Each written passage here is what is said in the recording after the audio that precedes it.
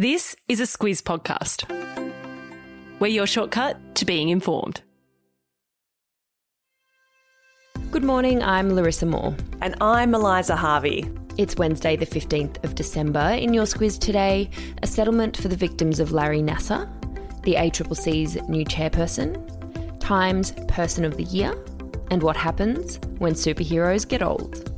This is your Squiz today. Starting in the US this morning, where USA Gymnastics and the US Olympics Committee have agreed to pay $380 million in a settlement with the victims of Larry Nasser, the former Olympic doctor who sexually abused girls for decades. Hundreds of American gymnasts were abused by Nasser, and the settlement is one of the largest ever for a sexual abuse case. Let's first take a step back, Eliza. It's been a long journey for victims to get to this place.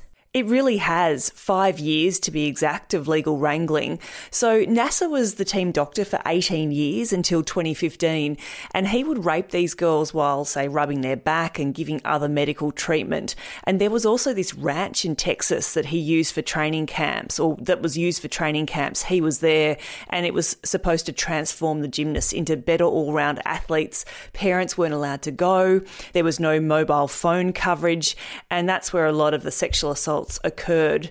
Now, former gymnast Rachel Den Hollander went public with these accusations of abuse. She is now a lawyer and mother of 3, and she gave a very clear-eyed account of what occurred. This was in 2015.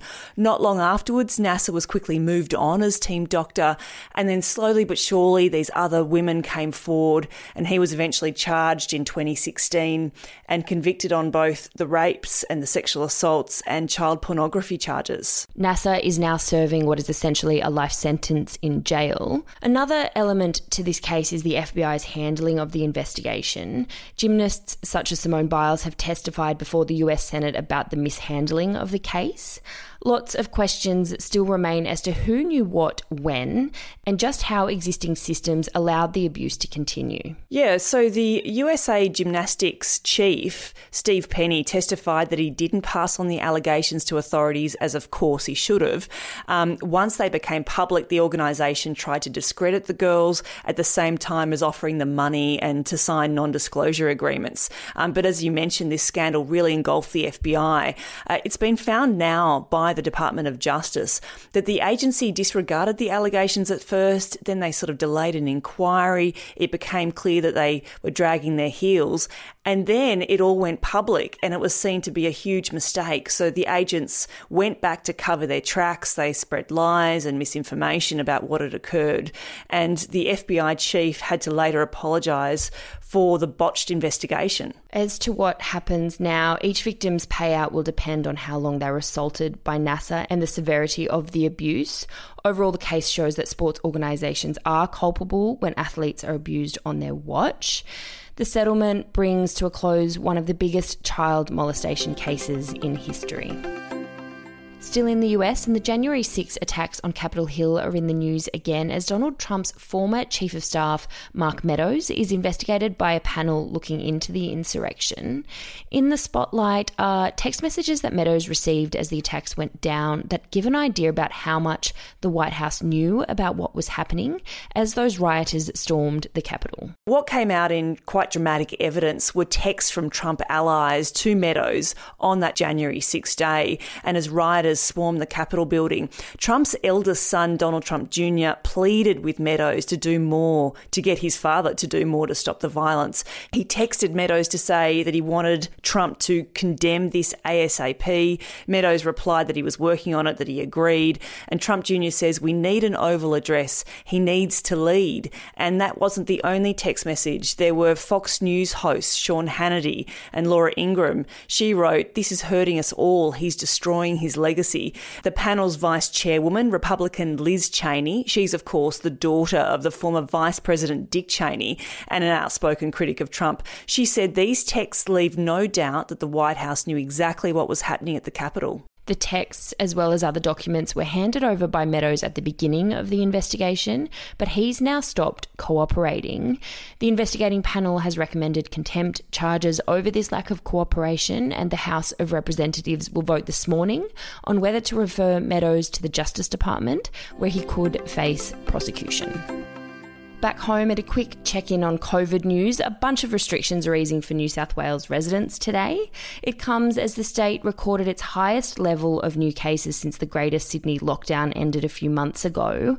804 new cases, Eliza. Yes, that's right, and people are really watching those cases jump. But as you mentioned, restrictions ease today for the non-vaccinated. So more broadly, it's big changes to mask wearing. They'll only be required on public transport and on planes.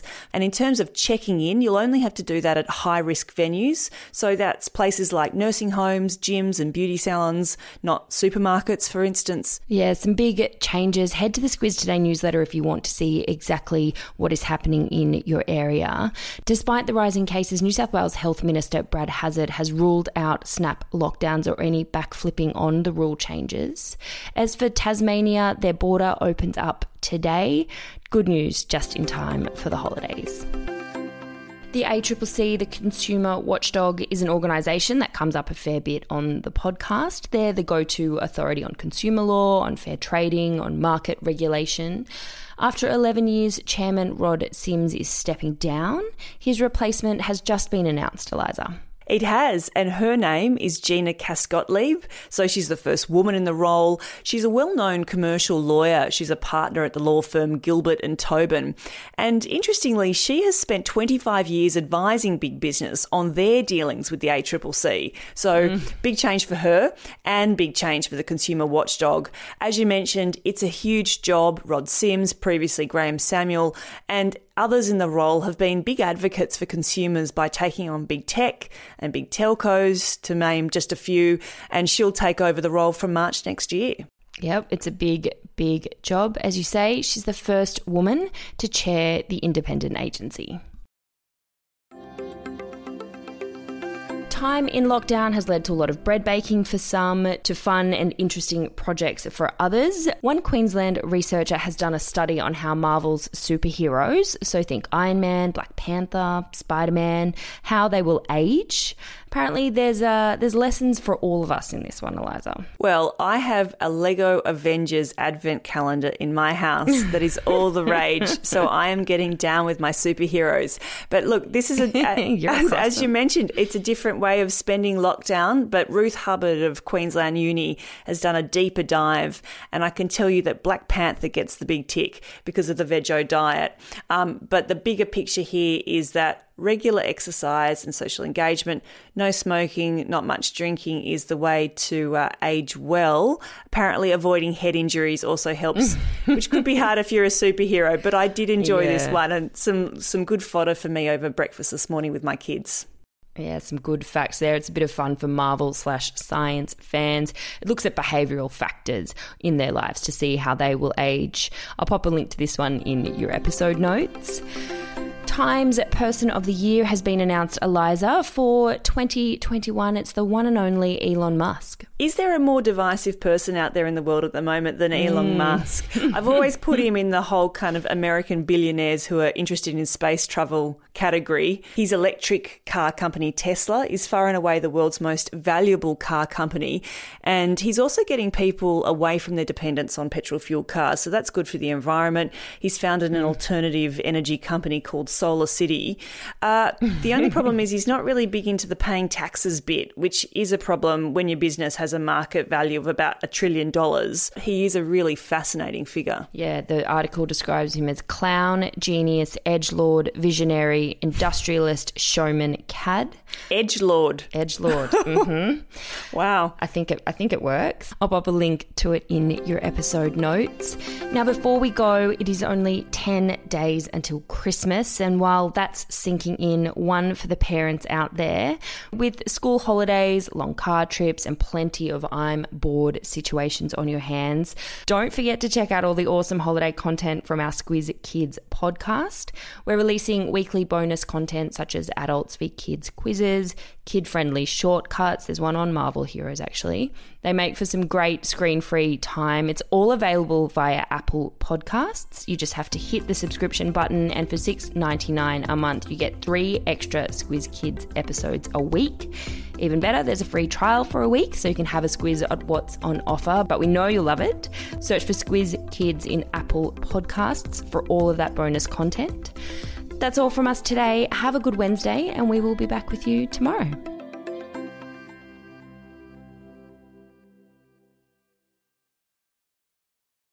A quick message now from our podcast partner, BHP. Across the next couple of weeks, we'll be talking to Squizzers about BHP and the work they're doing to provide the materials that we need to transition to a low-emission economy for the energy transition. At the start of the podcast, you heard how copper is used to make electric vehicles, wind turbines and solar panels. So when it comes to producing it, reducing emissions is a priority.